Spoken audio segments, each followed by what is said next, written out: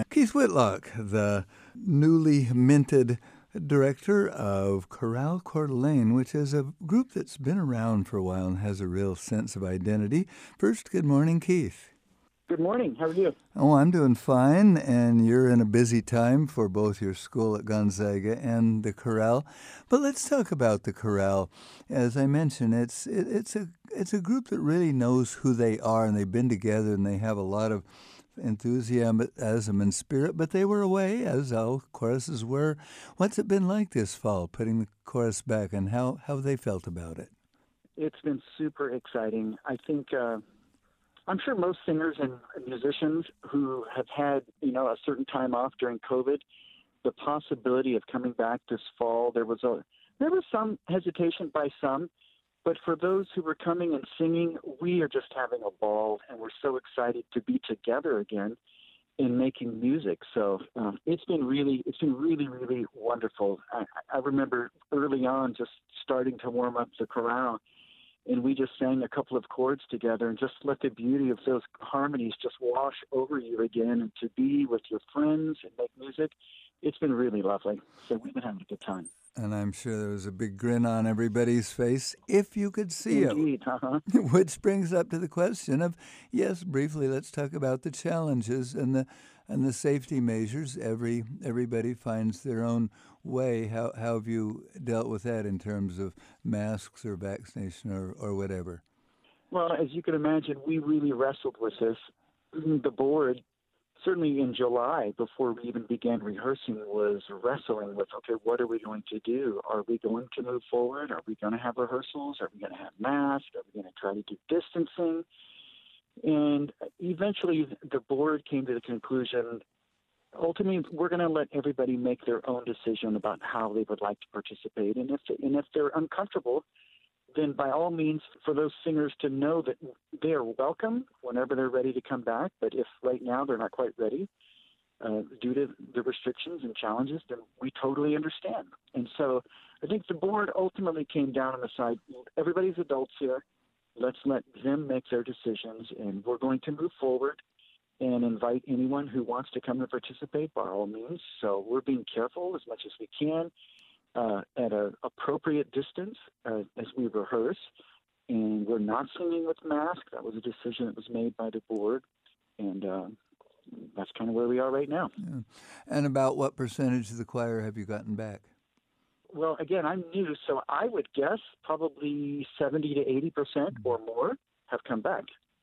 Well, anyway, we have a concert. We have not one, not two, but three concerts, and that is Friday at 7 and then Saturday at 2 and 7, all at Trinity Lutheran Church in Coeur d'Alene.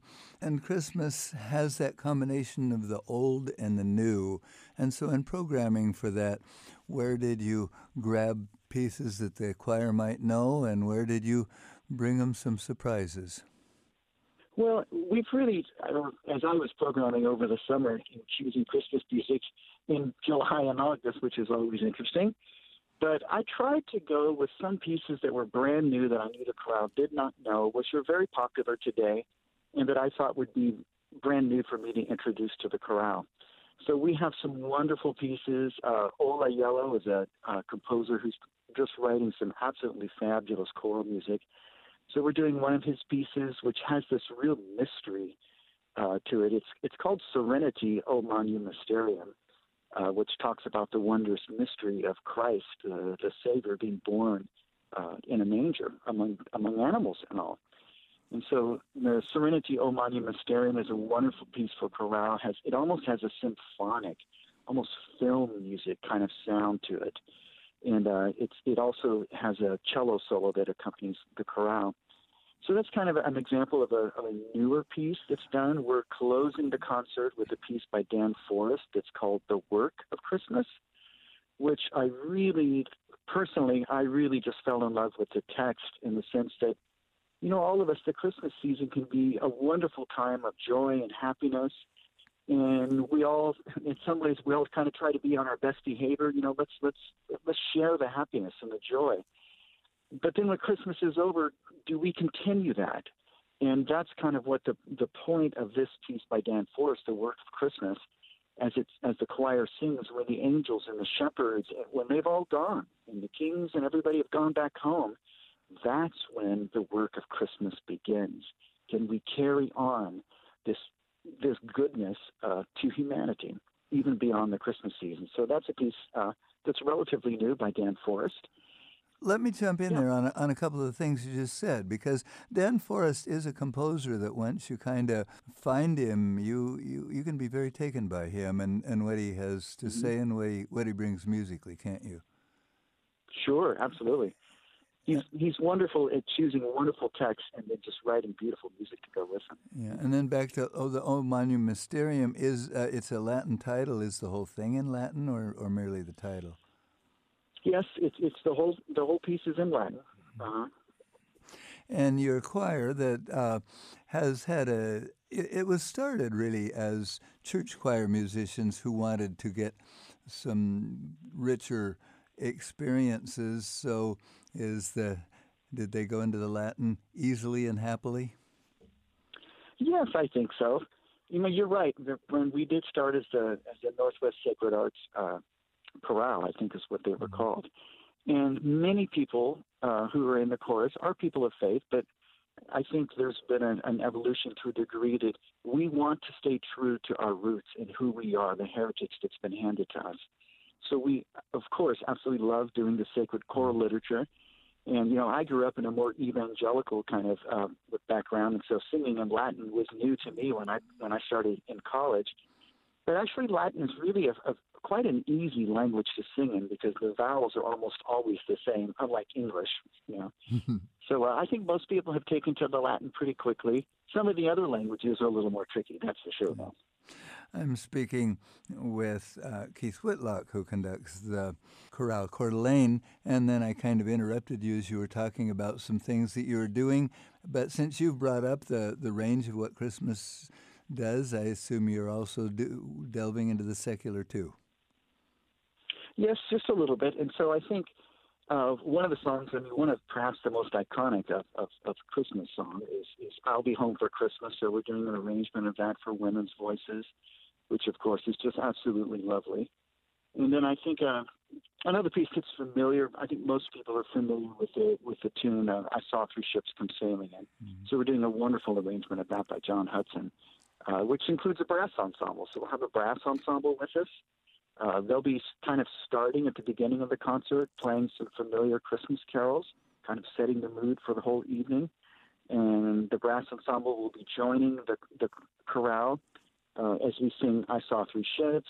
The Randall Bass Gloria is a piece they'll be playing with us, which is a fantastic piece. And then finishing with a carol sing-along. We just want to invite everybody to sing along with us. So it should be a wonderful evening. Earlier you mentioned a cellist. Who's the cellist playing with you? Mika Hood will be the cellist for the evening. Oh, well, a fine cellist, principal cellist of the Coeur d'Alene Symphony. So that also allows you a bit of that sense of collaboration, and you who lives in Spokane and your day job is in Spokane at Gonzaga Prep, you're probably discovering the musical culture of North Idaho through this job, aren't you? Yes, indeed. And Chris Grant has been the gentleman who's helped me put together the brass ensemble, and he's been superb to work with. So, yes, I'm just kind of the new kid in town, beginning to learn who's who and who is interested in collaborating together. So Chris has been fantastic with that. So kind of exciting, I think, for a person who's new into town is to discover what's there and also fairly new into a career to be branching out from your day job. Kind of talk about how this has all fit into your life. Well, it's always lovely coming in and being a new person in town. Now, I've been in Spokane for about 7 years now, so kind of know my way around Spokane fairly well, but certainly brand new getting in Coeur d'Alene. So it's always exciting to find and meet new people and to find people who are interested in collaborating musically together. And, I know for me, I've been doing this quite a while, and I think the beauty of music, in part, especially when you're doing it as ensembles and choirs and orchestras and all, is the beauty of doing something with someone else and sharing the talents and the gifts that you have and putting them together with others and making something that's even greater that you can do yourself. I think finding people who are just fun and friendly and want to collaborate makes the experience of making music together all the more joyous. And so I really enjoy that, working with other people. Sounds like a great combination for you. Keith Whitlock, the conductor of Chorale Coeur d'Alene, have a great trio of concerts this weekend. Thank you very much, Vern. Looking forward to it.